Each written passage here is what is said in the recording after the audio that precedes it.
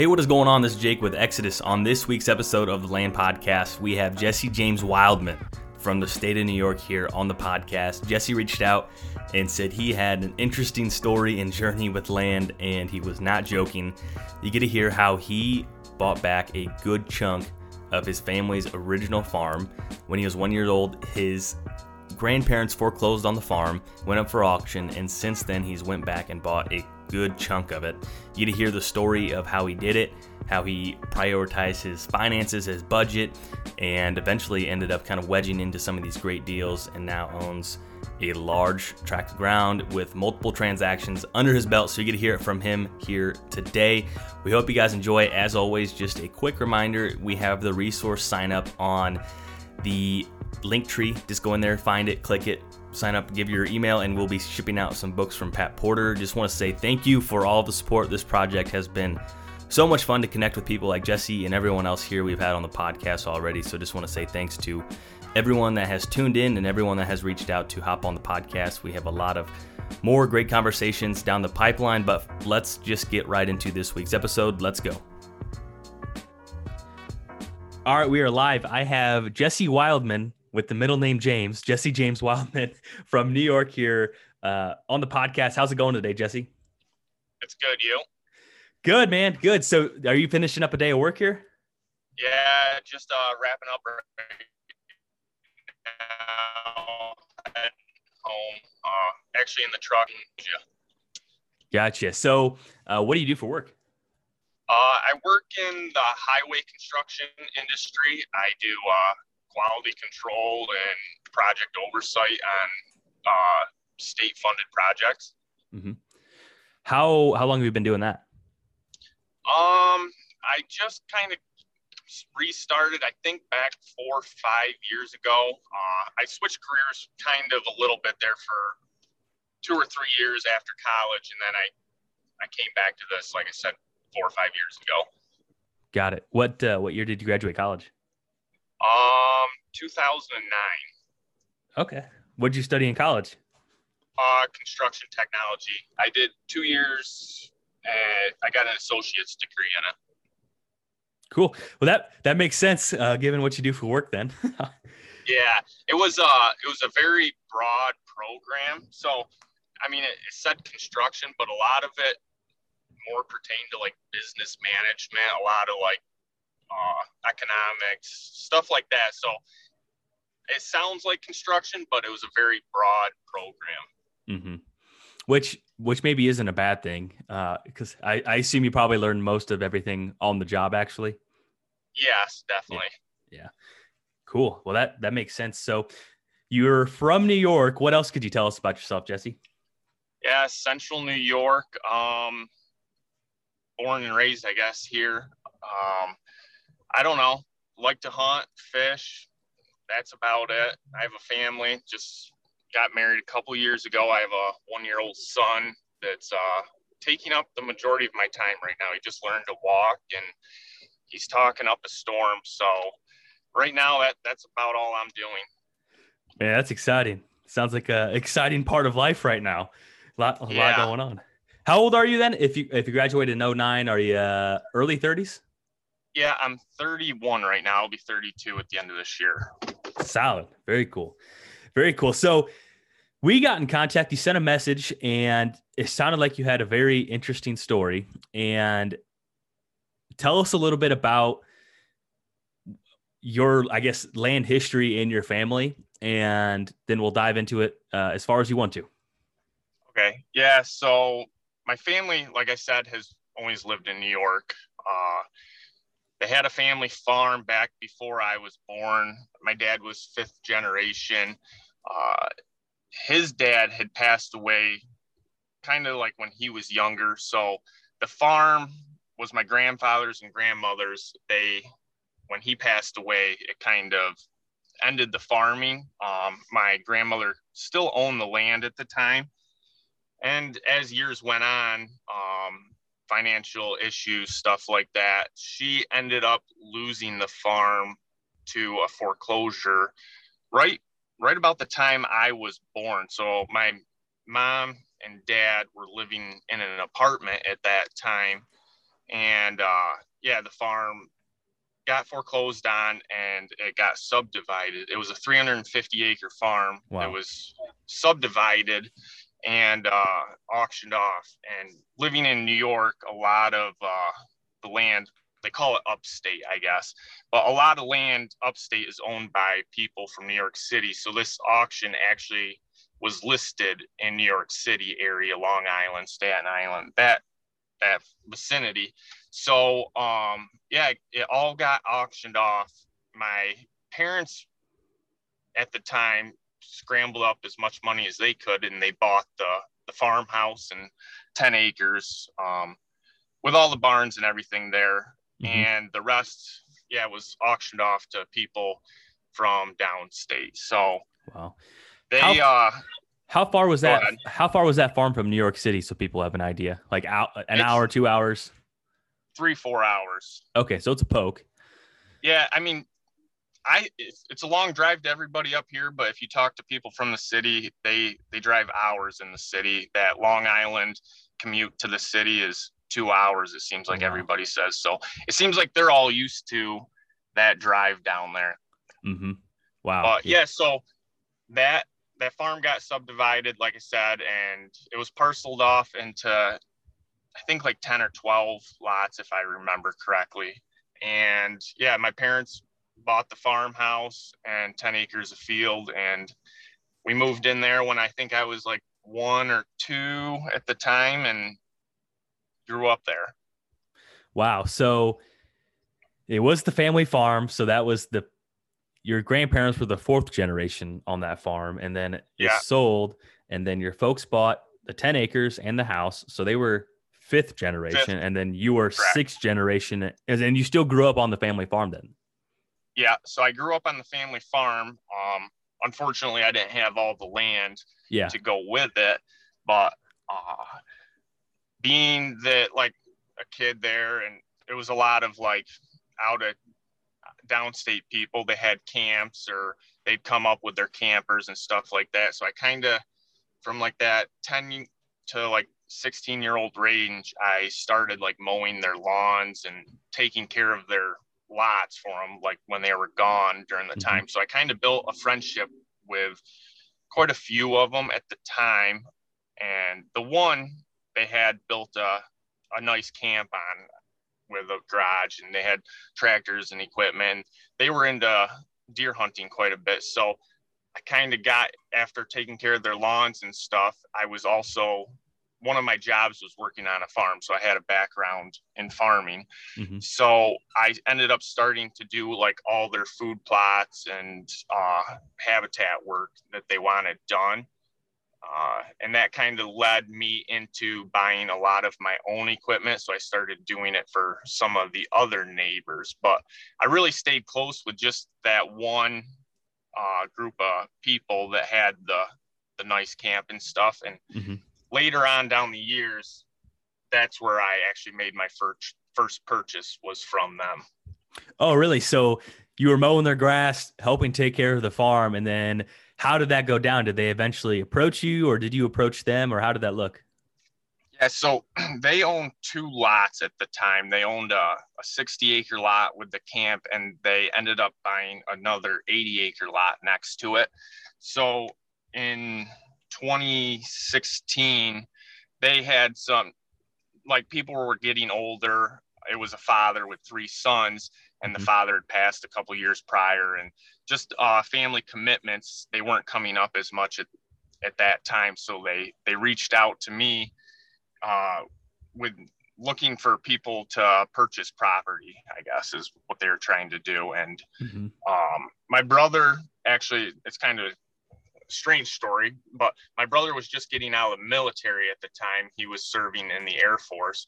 So he was looking for a home to purchase, and he ended up purchasing the 60 acres with a house on it. And like I said, in theory, it was a camp to them, but it was a 1,800 square foot new house, full basement.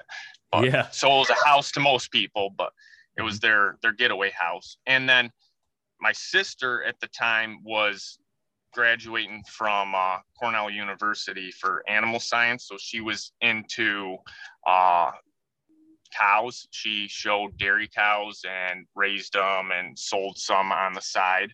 And so she was looking for pasture ground for her cows. So me and my sister went in on halves on the 80 acres. Sorry. Yeah, that's cool. So, man, that's really cool. So your siblings were able to kind of pull together and scoop up 140 acres that Yep. was originally part of the original family farm. That's correct. Man, that's so cool. Yeah. Excuse me. That's really cool. So yeah, it worked out really good for me and my sister. Obviously, my sister was into the farming side of it, and I was into the hunting side of it. So we kind of pooled our resources together and had two different goals, but we could share the land to, I guess, achieve that goal. Yeah, still work together and obviously, make that purchase much more manageable by dividing it by two. And it's still your sibling. And man, that's very exciting. So, and you purchased that in 2016, is that right? That's correct. Okay, gotcha. So tell us a little bit more about, obviously, what factors went into actually buying that parcel. Was it the sentimental effect? Was it you would have bought that place anyway? Like tell people kind of what drove you to end up buying it. Well, so obviously being an outdoorsman, everybody's, I think, goal is to own their own piece of ground at some point. And that was always a goal of mine. Growing up, knowing that my family had land and that it wasn't going to be ever passed on to me. It was already lost. Like I always wanted to be able to, if I had a family, pass on a chunk of land to, well, now I have a son, but to pass it on to my son and keep passing that down, hopefully from generation to generation. But yeah, it was just, I'd never really planned on buying that chunk of land, I guess. I mean, I was saving money for something. I wasn't sure what it was going to be, but when that deal came around and we could work out a agreement, it kind of lined up and worked good for what I was looking for.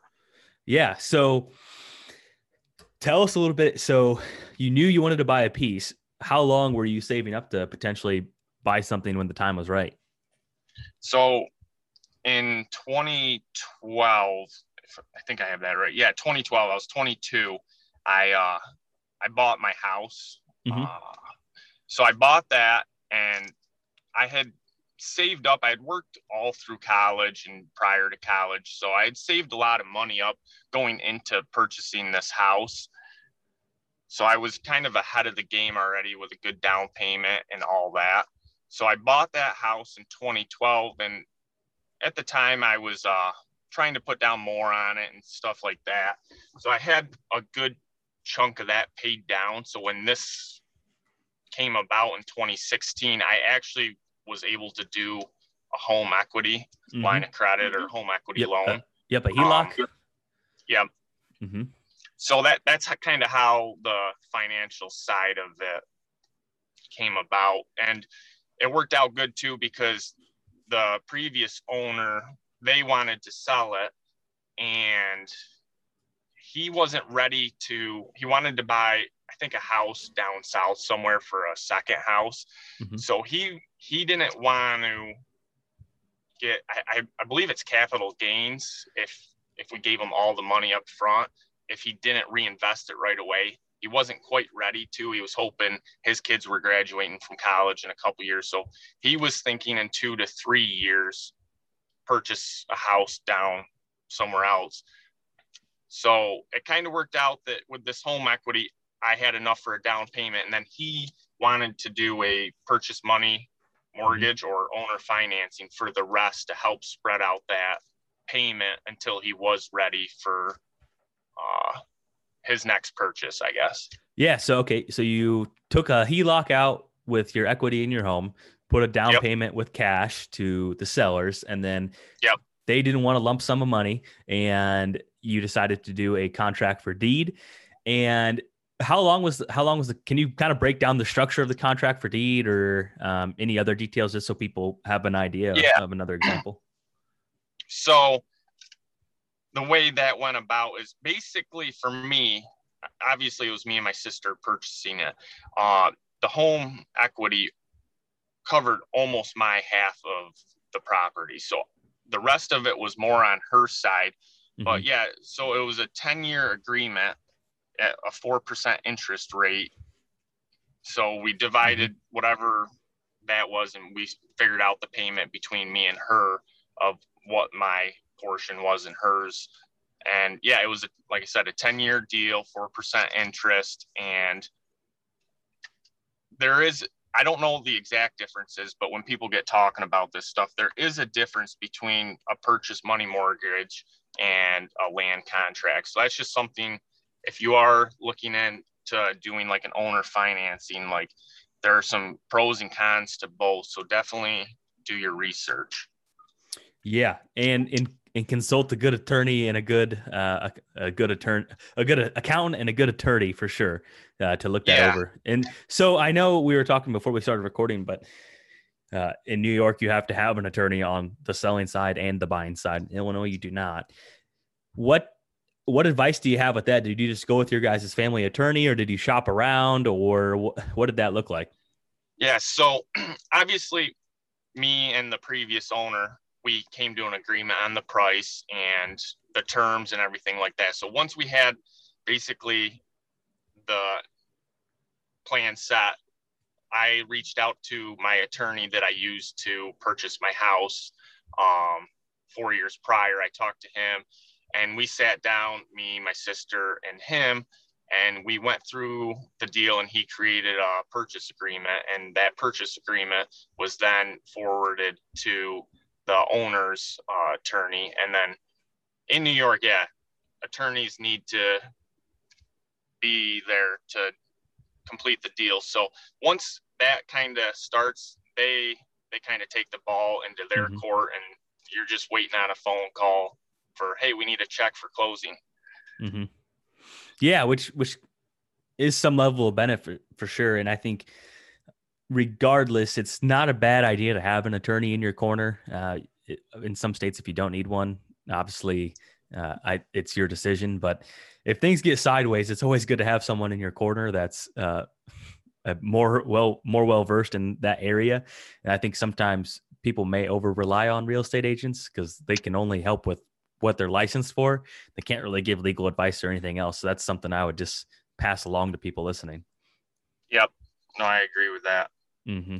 Yeah. As soon as when things are going good, great. But when they get sideways, it's definitely good to have someone in your corner. So you were saving up or at least paying off your house early for 4 years. And then this came about. And then aside from the sentimental part, but what were some of the biggest factors of why you purchased it? Is it just because, it checked out the boxes off for the hunting aspect, and then you were able to split it with your sister, and then your brother was able to buy the 60, and it all just kind of worked out?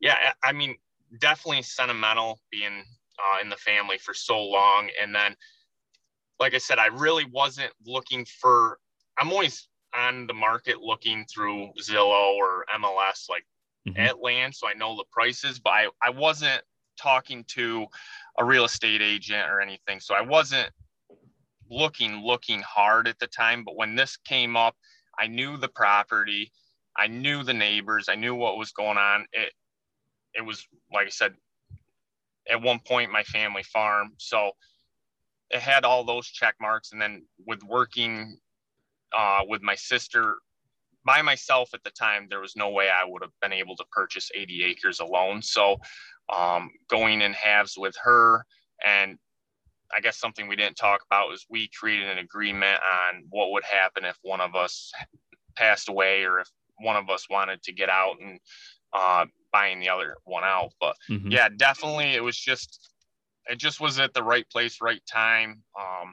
I definitely think you can sit on the market too long looking and you miss a lot of opportunities. So I knew if something came up that just worked, I should just jump on it at that point.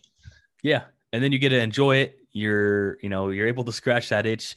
You scooped it up in 2016. It's already been 5 years now since you bought it, and I'm Yeah. sure it's gone quick. But I think you bring up a really good point in terms of having those kind of sunset agreements, if you will, of if one of you did decide to sell, or like all these extremes that you don't really want to talk about, but you need to have Yeah. something penciled out or inked out rather. So because there's partnerships can be uh, a little haywire sometimes, can get a little sideways, but I think having those things on the front end is just another nice level of insurance, if you will. Oh, and it's not always perfect. I mean, there's a lot of give and take, like in those partnerships. I mean, it wasn't perfect every day when we were going through this. So, I mean, she needs pasture ground and I want to do food plots, or her cows are getting into the apple orchard. I mean, there was definitely disputes throughout it, but at the same time, we both benefited from being able to work together. Mm-hmm. Yeah, that's interesting. Yeah, there's definitely, I would assume, give and take, like you made mention of. And was she looking in the market too, or was it just like the same thing of, hey, this is probably the only time we'll ever get a chance to buy back the family farm. We need to make it happen.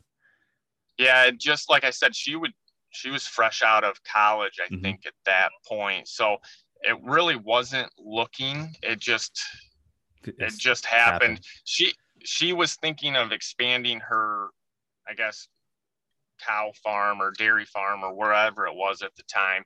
And it just, with my parents still having the barn and stuff there, it just worked great being able to intertwine pasture and everything together. Mm-hmm.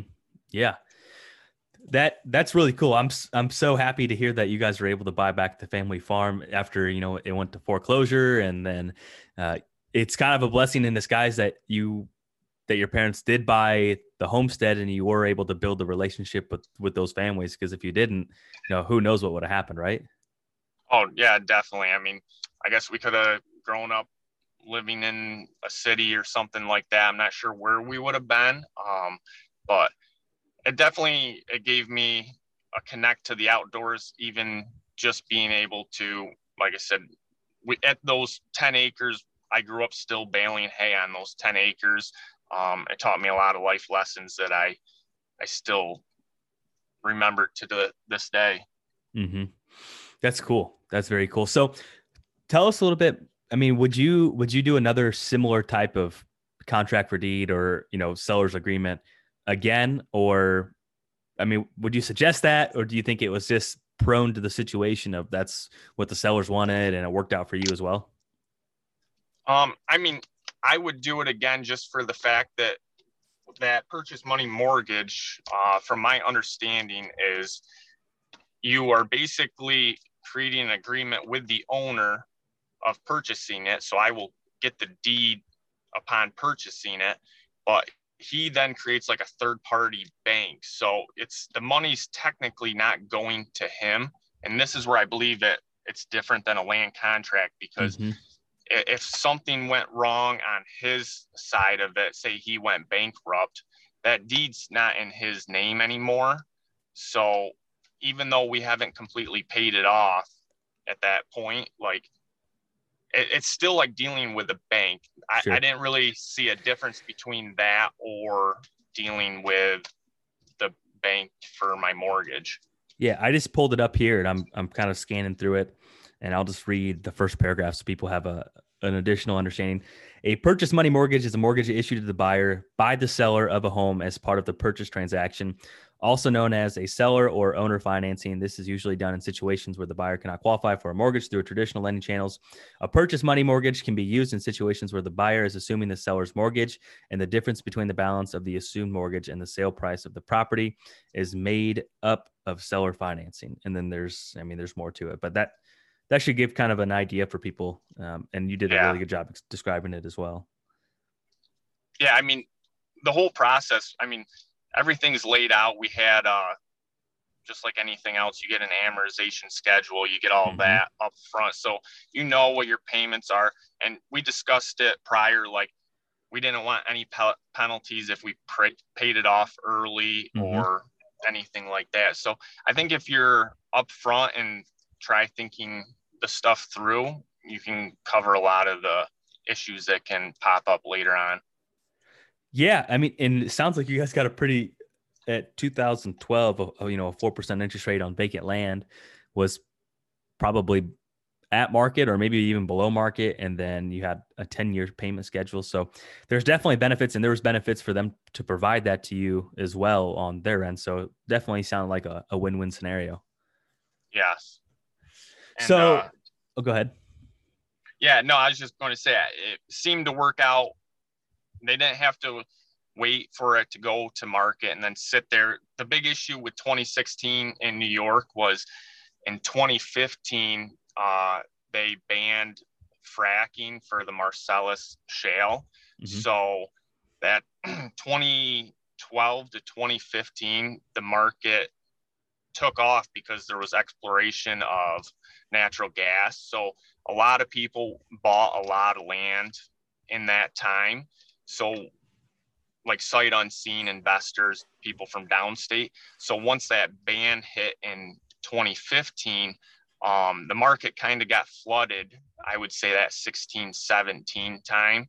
So putting something on the market at that point, I think would have been tough, mm-hmm. Especially if you're trying to get top dollar for it.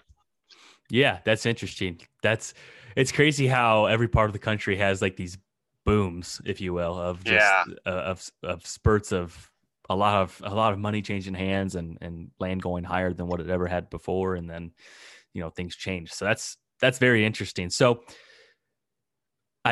so you've owned it for 4 years. Tell us a little bit about the farm, if you don't mind. So it's 80 acres, and break that down a little bit so people have an understanding. Yeah, so it's 80 acres.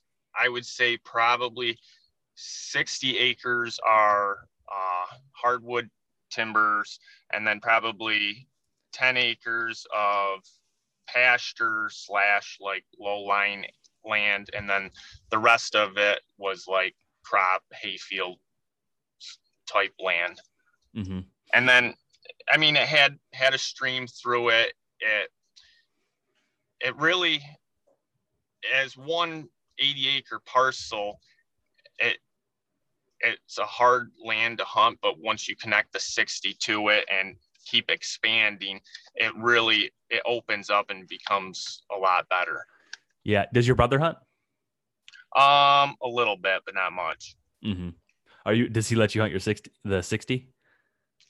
I'll be honest. I don't think I hunted my land at all last year. I have a couple other places. I ran a 1,000-acre hunting club for like the last 10 years. And then like 2 years ago, I kind of got out of that. And now I'm kind of got a couple other pieces that I've been hunting just by myself. Mm-hmm. So it's mainly my dad. And when my brother does go, he hunts it. Mm-hmm. Interesting. Very interesting. So I guess as someone is listening to this, do you have a piece of advice of something you would tell someone gearing up and wanting to purchase a piece of ground? I think the biggest thing, which I don't know, people might say it's crazy, but like that 18 to 25-year-old range, like what you do then and what you save or work can make a big difference at that 25 to 30-year range. I was just we have a couple, we call them summer help kids, but they're in college right now and they're not sure what they want to do with their lives, and they're going through, and I tell them like, work through college, even if you don't want to. That's something I did. I set up my schedule. I set up my college schedule. So I went to school normally 2 or 3 days a week from like 8 a.m. till the night class, which ended at 9:30. Mm-hmm. And then those other days I worked and I saved money. And I'm not saying that that's the only way you can do it, but it worked for me. And save that money. And when you go to buy something, if you have a down payment, it makes stuff so much easier, whether you're buying your first house or you're buying your first chunk of land. Like that would be my advice.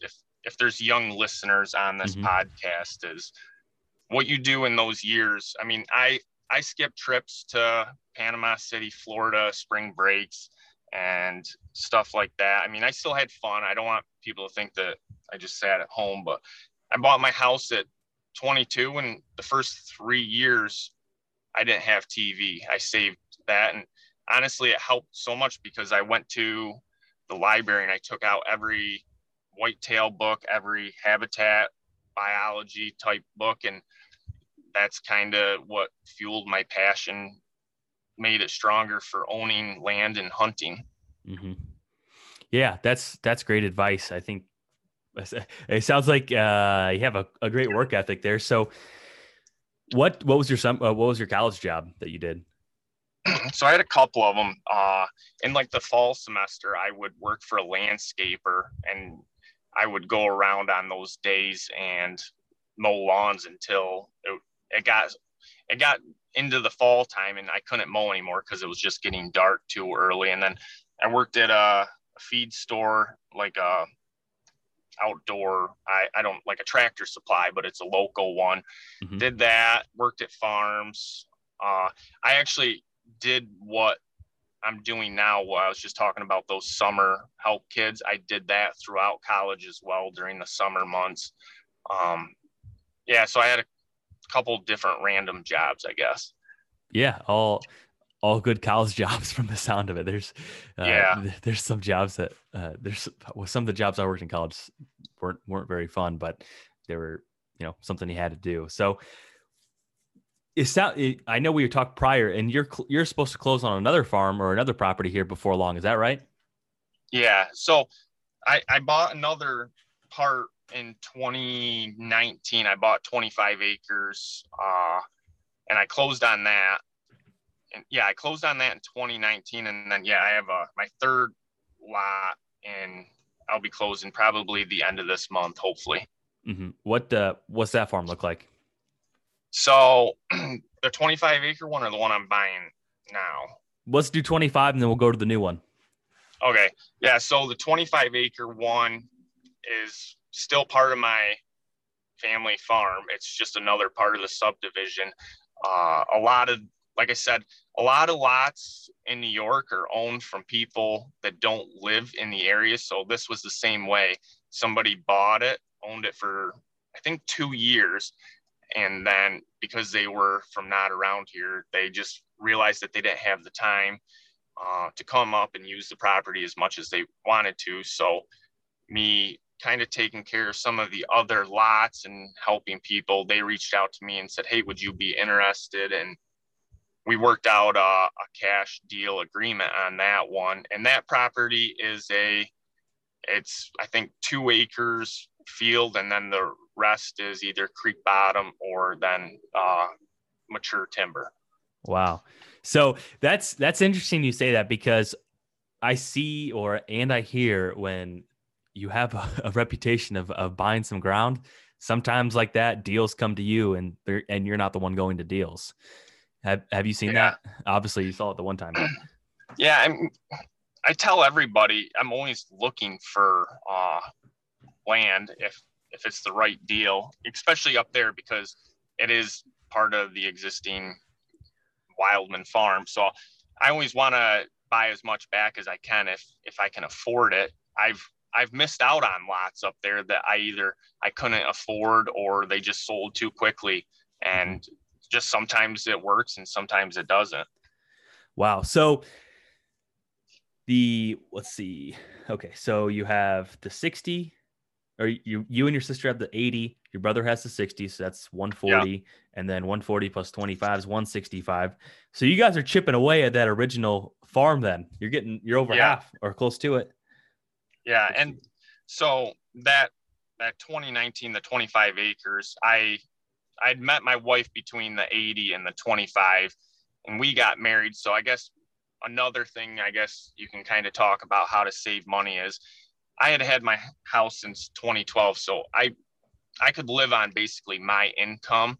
Mm-hmm. So when she moved in, I mean, obviously she had a vehicle and her phone payment, stuff like that. But a lot of what she made with her job, we could set aside set aside into a savings account and continue to save money. So that's what made that 25 acres possible, was to save money like that.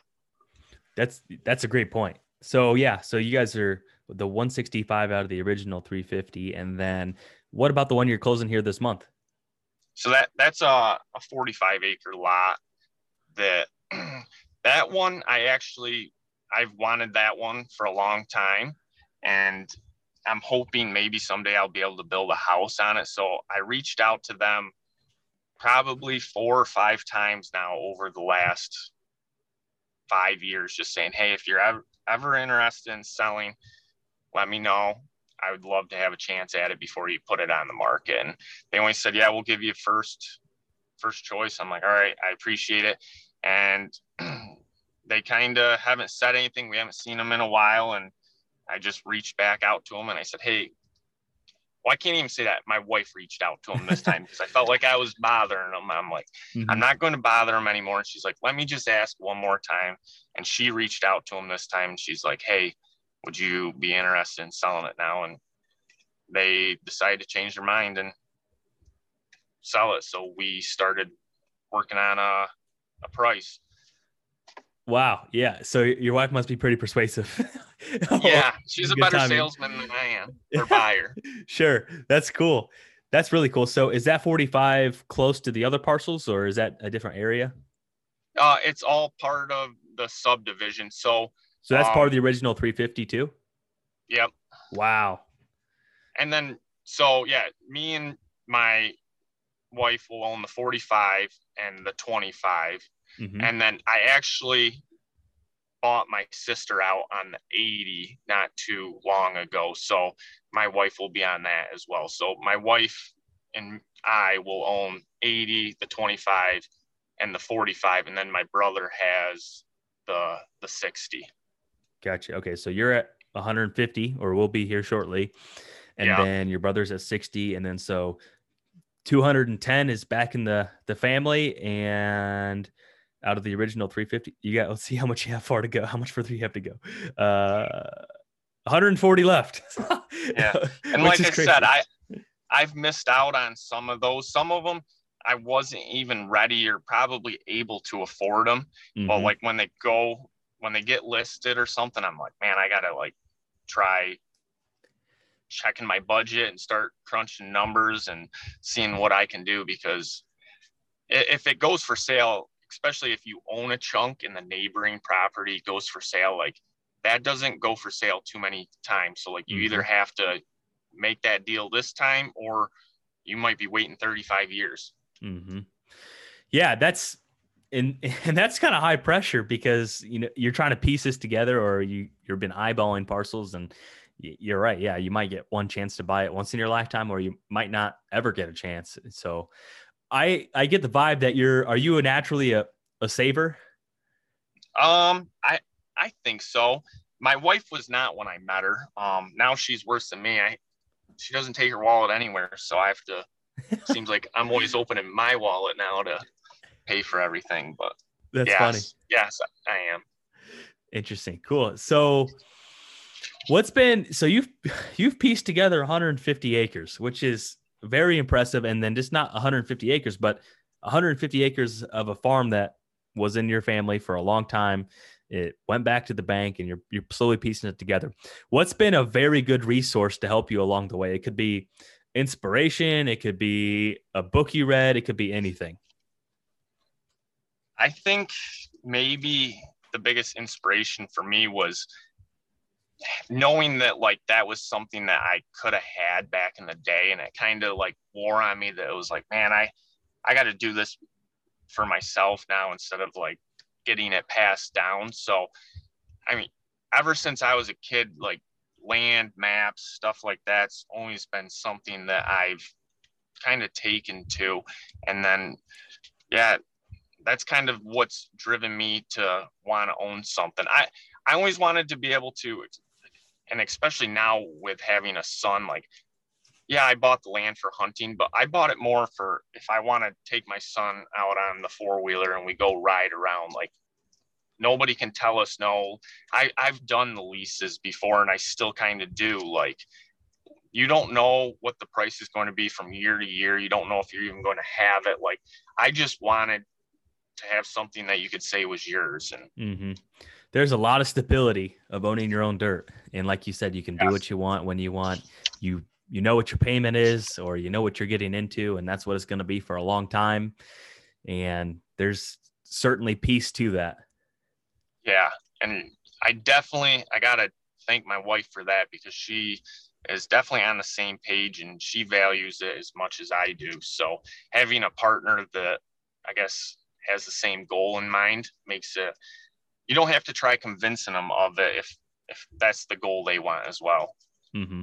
Yeah, you're more powerful when there's unity there, for sure, and you're on the Yep. same page and you're saving towards the same thing, or trying to have similar goals and objectives, for sure. Yeah, that makes complete sense, and it's clearly helped a lot along the way.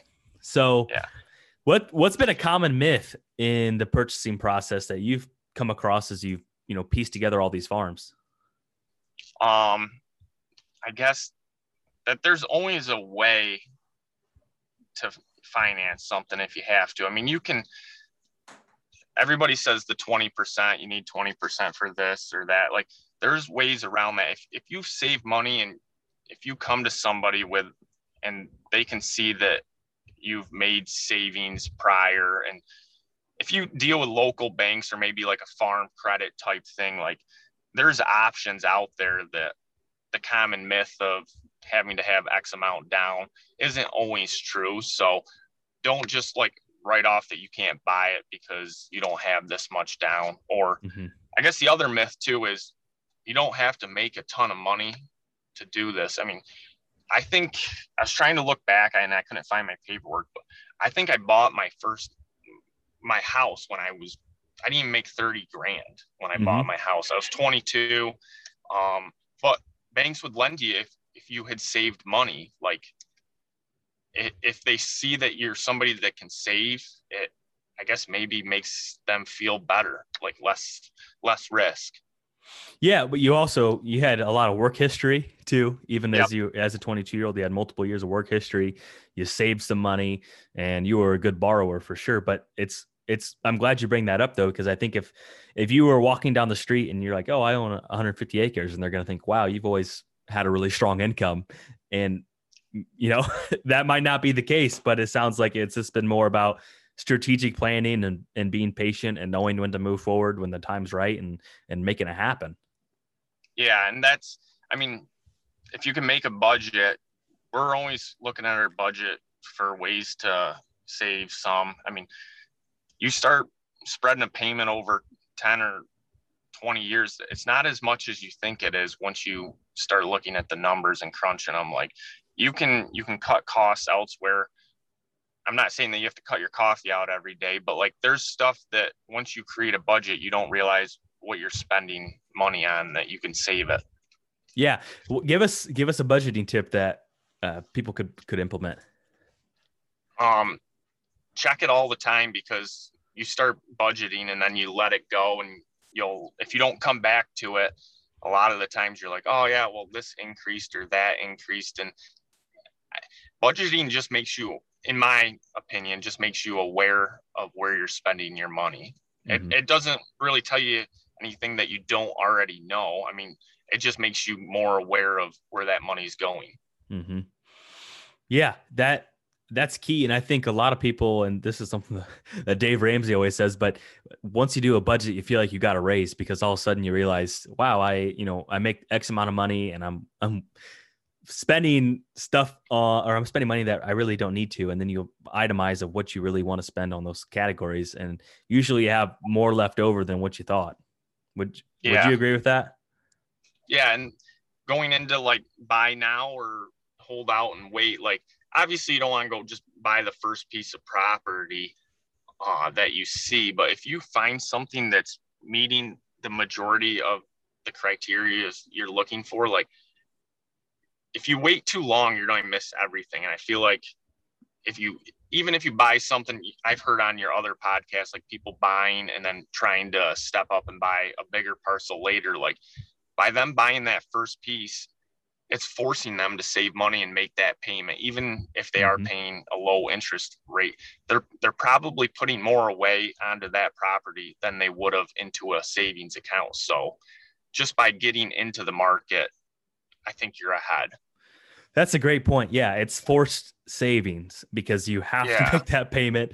It's chipping away at the payment, and you're getting more equity every single month. And then you already had to put a down payment on it. So that's a great point. Yeah, it's basically forced saving, and you get to enjoy it as well. Obviously, you don't want to buy something that later down the road when you sell it you lose money. Like, you No. still have to buy smart. But if you buy smart to a certain, I guess if you buy smart but you don't wait forever, like, I think it's not a bad option to buy and be okay if you have to buy again later on to find something better. Mm-hmm. If that makes sense. I don't know. In my head it does. No, I'm picking up what you're saying, because you're saying don't overpay. If you buy something at market value, or a little bit below, or you buy something that fits a lot of your needs for right now, it fits in your budget, you can always build into the next piece, and you're getting equity as you go, and you're learning along the way. Because I think you alluded to, you wish you knew, like, the expectations versus reality, or vice versa. Of, I'm sure you're much sharper when it comes to buying a piece of ground from your very first piece to what you are now, even going into your third one. Yeah. Oh yeah, definitely. There's stuff that, and especially after I've tried buying other pieces. So it's not just been these three, it's been multiple. You call banks and you discuss stuff, and they'll give you like insight on stuff that you weren't even aware of. And then even if you didn't complete that purchase, at least going into the next one, you're like, hey, that's an option now that I can look into. I mean, I never really would have thought about the home equity at first until, like, I knew somebody else that had used it for rental properties and stuff like that. So they're like, hey, you could probably use that for a down payment. And I'm like, oh, that's a good idea. That's something I never Mm-hmm. thought of. So Yeah, and that's the goal of this podcast too, to show that there's more than one way to buy a farm. And we've had people that bought farms cash on here, and then the one that just went live this past week was someone that bought a smaller parcel and put 10% down, and then you have the way you bought property. So I think there's a lot more options out there than what people realize, and it's just, you have to do the homework and learn the process and be sophisticated, or as best you can, or get advice from someone before you move in forward to it. So that's very interesting. I had a question, but it just escaped me. Yeah. I guess one other option for buying that I always think would be a great option, and I've never done it, but I kind of wish I did early on, was buy like rental properties first. So you're using your money to make money, and then that money that you make from the rental properties can be put towards purchasing your land. Mm-hmm. So, I mean, that's just another option if people are young enough, like, buy a couple 3-4 unit places and go from there. That's a direction that I kind of wish, instead of putting all this money to land, I could have put that money to rental units, and then the money I made from them, I could have bought the land with. Mm-hmm. Yeah, you have that monthly cash flow from all the renters. I've thought that same thing, and I've kicked around the same idea, and it definitely makes sense as an approach to do that. And you still own those rental properties that are always going to print cash, and that's a good point. But then whoever does that has to decide, do they want to be a landlord? And exactly. There's things that go into that. And it might not be for everybody, but that's just another option, mm-hmm. or another way around it. There's many ways to do it, but yeah, that's a very good point. So let me ask you this. You're 31, you have 150 acres, you have, let's see, and the family has 210 of the original 350. Is it your goal to try to get the whole family farm back, within the family, or would you buy outside of that original farm? I don't know where my goal is. I definitely won't be able to buy the whole farm. A couple of the other lots have camps or stuff Okay. like that on them. So I'll never be able to purchase the whole thing. And I'm not sure, it has the sentimental value, but hunting wise, like it, it doesn't rank as good as like other areas, like where I live. There's, Mm-hmm. there's better hunting potential. So I'm not sure where my goal is right now. I mean, honestly, I get on whitetail properties or uh, Iowa Land Company, and I'm always Mm-hmm. sending my wife, "Hey, let's just sell all our land here and Move to Iowa. let's buy." Yeah, Yep. which I mean, it takes so much land in New York versus like a Midwest state to grow mature deer that like 40 in the Midwest to 40 in New York is just, it's not the same, at least where I am in New York. Like it Mm-hmm. takes a lot more ground to grow a mature deer, and 150 acres honestly is not enough. So Mm-hmm. it's hard. I don't know where my goal is going ahead. I personally, my parents live up there still. I would love to build a house up there somewhere just because um, then my son can use the land every day. He can go outside, whether he wants to ride a four-wheeler or own a horse and ride a horse around, or just go play army in the woods. Like Mm-hmm. I would like to be up there just for that, and he can be around his grandparents. But yeah, I don't know where we are going ahead plans wise, but as of right now, I'm leaning towards maybe if building prices ever come back down, maybe being able to afford to build. Mm-hmm. Yeah. How expensive was your first house in 2012, if you don't mind me asking? So I bought that 2012. I bought that for 80 grand, Okay. and I basically redid the whole thing. So Okay. I put a new kitchen, new dining room, new living rooms, new bathroom, mud room. I've done a lot of work to it since then. Sure. So basically a complete remodel. Yeah. What do you think that's worth today? I think, I think you could safely sell it for 150.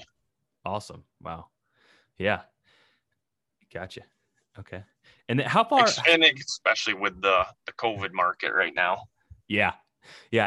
I think it's going to slow down eventually. I don't know when that is, but there seems to be some level of buyer fatigue for residential. But how far is the family farm from where you live now? Is it a 20-minute drive, an hour drive? Yeah. 20, 25 max. Perfect. Yeah. It's not far at all. Yeah. No. Killer.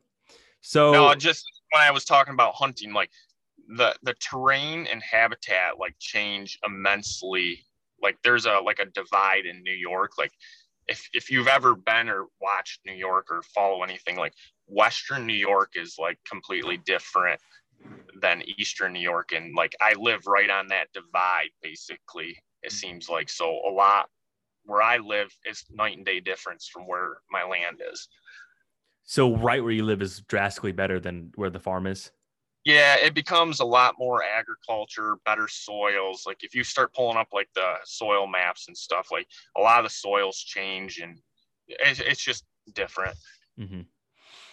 Property lots are bigger too. Where you're at, or where your other farm's at? Where I live. Okay. Lots seem to be a little bit bigger. Gotcha. Okay. That's interesting, because I always find in, various places, wherever there's that hard transition of whatever terrain feature it is versus where ag starts to get good, and these, where those two meet is where all the big deer are. Anywhere in the Midwest, Yeah. You look at the river systems, bluff systems, or, where you're at, it sounds almost identical. Yeah. Interesting. Very cool. Well, anything else here? I'll just say, I know I said it once or twice, but I think it is so cool that you have been able to do what you've done. It is so cool to hear. And, for a farm that went to foreclosure, went up for auction, and then, to end up back into, a good chunk of it to end up back into with your family, that's got to be a very proud feeling. Yeah. I would say, I guess, I mean, putting on like another thing is don't dwell on the ones that you miss. Like I've missed some, and it sucks like when you miss a deal, and especially like when you you start getting your financials straightened out and you kind of know where you're going, and then it, somebody puts in an offer and beats you to it. Like it happens, like, and it is what it is. Just don't dwell on them because there's more out there. It's just you just have to keep an eye on the market and keep watching what's going to market. Mm-hmm. Do you think that's an advantage to you? It sounded like you were studying the market for 4 years before you even pulled the trigger on this farm, your first farm. Yeah, I mean, I think it, especially with the internet now, like realtors can, I mean, I had them still forwarding me stuff, but like it's right at your fingertips with an iPhone. Like you can get on MLS and search or Land Watch, and you can like see what's going all the time. So I definitely think if you already kind of know what the market's doing, when you see something, it makes it easier to jump on it. But it definitely helps too if you have your finances kind of straightened out and you know what you can afford, whether it's pre-approved or not pre-approved. Like if you know in advance, like that's why I missed out on a lot that I wanted at one point. Was I hadn't really thought about buying another one, so I kind of was slacking. And then when it did go to market, by the time I had talked and tried figuring out lending, it was sold. Yeah, I definitely think it's important to keep an open dialogue with a couple banks. Maybe just touch base with them and say, hey, this is where I'm at. Are we still good? And obviously, they don't have to pull your credit, but just say, hey, everything else is about the same. This is about what I'm making here. Am I still good for this amount? And, just having that conversation already taking place, you're definitely a few business days ahead. And sometimes that's all it takes. Yeah. No, I agree with that. So I didn't ask, or on the 45 acres, did you go with a bank or is that a similar structure deal like the other ones? So that one was us saving money and us going against, I'd paid basically down my home equity. So going against that home equity and savings is basically what that was. Oh, cool. So that basically, for all intents and purposes, basically a cash deal minus the HELOC. Okay. Correct. Very cool. So I'm coming out of this with my only loans now are just against my house. So all my properties should be loan free. Wow. That's cool. That's very powerful. Yeah. You would think that, which honestly allows you to continue to keep saving up money, I would assume as well. That, you're not getting your income's not getting depleted from all the different payments. No. And that's, like I said, the best thing is my wife, her savings or her paycheck, I guess, a lot of that is going into a savings account right now because we had basically set ourselves up to live off of my income. So hers obviously, she has a couple bills here or there, and now we're adding a kid into it. So it's changed a little bit, but yeah, it helps. That made a big difference in basically doubling our income to afford what we could. Yeah. But live one. Well, I think the advice that you gave of what you do between your 18 and 25 can set you up later on. I mean, you're a living example of that. You bought a house, you put a bunch of work into it, you have a bunch of equity from that, you budgeted well, you're on the same team with your significant other, and you guys are kicking butt. Yeah, and I just thought of this. This is kind of funny, but I don't know if you ever remember Archery Talk website. Yeah. Back in the day, it was like a forum. Yeah, back when I was in college, I'd get on that and obviously discussing hunting stuff and archery stuff. But I posted a question on there, and that's when I was like super land hungry. Like, how am I going to do this? But I posted a question on there. Is it possible for the average American making, I mean, I make an average salary for my area, if that. So I posted on there, is it doable? And honestly, probably half the posts said no way, but there were some people out there that said it's doable, and I believed them. So it is possible. Even I guess that just shows that since that age, like this is something. If it's a goal of yours, you can accomplish it. Yeah, there's definitely this stigma that you have to make a ton of money or it has to be given to you or you have to have some incredible lucky break to do it. But that could not be more wrong. It's way Yeah. more accessible. You just have to prioritize it, do your homework.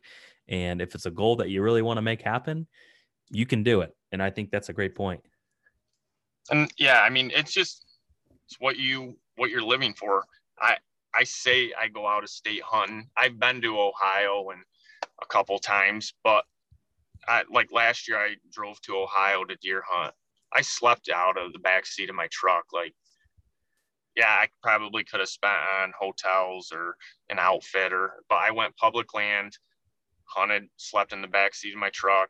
I did the same thing turkey hunt in West Virginia. So drove down there this year, slept in the back seat of my truck, cooked food on the tailgate. So all you're paying for is a tag and gas. Like you can still have experiences, but they might just be different than what they were if you were doing stuff differently. Mm-hmm. Yeah, at the end of the day, you're still turkey hunting. At the end of the day, you're still deer hunting, and Yeah, you're just doing it a lot more cost effective. yeah. So it is possible, but yeah, it's just trying to pinch the pennies, I guess. Mm-hmm. Yeah. Do you have any other budgeting tips? Do you guys use a budgeting app, or do you have a spreadsheet, or you just use an old pencil and paper, or what?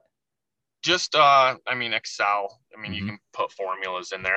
Even they probably have templates on there nowadays with all the technology. But yeah, we just plug our stuff into Excel and compute it, and we break it down whether you're paid like weekly, bi-weekly, monthly bills, yearly bills, stuff like that. Mm-hmm. Yeah, nothing too extreme. Like I said, you already know where your money's going. This just makes you aware of it. And is that really that internet TV package worth it? Like when you start looking at it and you start crunching the numbers, then you get to decide, I guess. Mm-hmm. Yeah, and it makes those sacrifices so much easier when you know why you're doing it as well.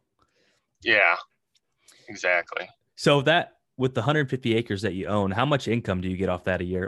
Or I guess, is there income on it? Or is it mainly none because it's timber and a mixed pasture? So I'm hoping like my sister, obviously, like I said, buying her out did that. And it was originally pasture and hay ground, which the hay was going to feed the Mm-hmm. cows. So now I'm hoping to like my dad has hay equipment, so I want to work out a deal with him to bale the hay, and we need to sell it is kind of the plan right now. We haven't fully got that figured out yet, Mm-hmm. but hopefully we can continue to bale hay and just sell hay off of it, and then that will help keep it in ag. We can put it into like the ag exemption, which reduces your taxes and stuff like that. Mm-hmm. Is your family outlaws from back in the day? Because your name's Jesse James and then Wildman. That's your surname. Is there any history behind your guys' family name? I not it's not that I know of. We were just going through the family tree stuff the other day, and because I don't know a lot about that side of the family, because Mm-hmm. my grandfather passed away really young and his dad. So, and there's kind of some holes in it. So we don't know a lot about it, but as far as I can tell, no, I mean, we were in New York back in the 1800s. We first had registered Holsteins in like the 1840s. So I don't really think we were any way related to any of the outlaws out west. Sure. Gotcha. You got the name for it though. Yeah. That's cool. Well, I certainly appreciate you taking the time and walking through this story. It's like I said, it's very inspiring. It's very cool. You should feel very proud. Anything else for any departing tips for anyone out there? No, like I said, I just gotta thank my wife for putting up with me with this. She understands my obsession with land. So I definitely got to thank her. I don't know if she'll listen to this or not, but she complains because my nightly routine is get on Onyx and just Scour. I'm just a land junkie. Yeah, I scour the whole United States. I got pins from here to everywhere. That's just what I do. I love land. I love looking at maps and placing pins like this is a great spot or this, that. I don't know. So I got to put a plug in for her and say thank you for putting up with me for that. But yeah, sure. That's about it. Cool. You can share your Instagram handle if you would like, so people can track you down if you want. If not, that's okay too. I don't even know. It's something Wildman. It might be Jay Wildman. Wildman 261. Yep, I'm pulling it up right now. Yep, Wildman 261. So, if you want to track down Jesse, that's how you do it. And go ahead. And I'm not a financial advisor by any means, but I guess if anybody has questions that maybe pertain to this situation, I'd just reach out and I'd give you the advice I have. I'm not saying it's the right advice, but yeah, be advice. Well, that's very generous of you, and I think you have a proven track record there. So it's like I said, it's really cool, and it's impressive to see you guys buy back basically a really big chunk of the family farm. Yeah. So awesome. Well, I hope you have a great rest of your day. We're gonna wrap it up, and thanks again. All right, so there you have it. Just want to say thanks to Jesse once again. And if you guys have an interesting story yourself, feel free to send an email or a message. We'd love to get you on here and tell it to everyone else, because I think one thing that has been consistent with the feedback so far is people really enjoy to see how other people got into land and to see that there's many ways to finance it, structure it, and kind of get your foot in the door and get the ball rolling. So that's been really cool. And until next week, see you guys.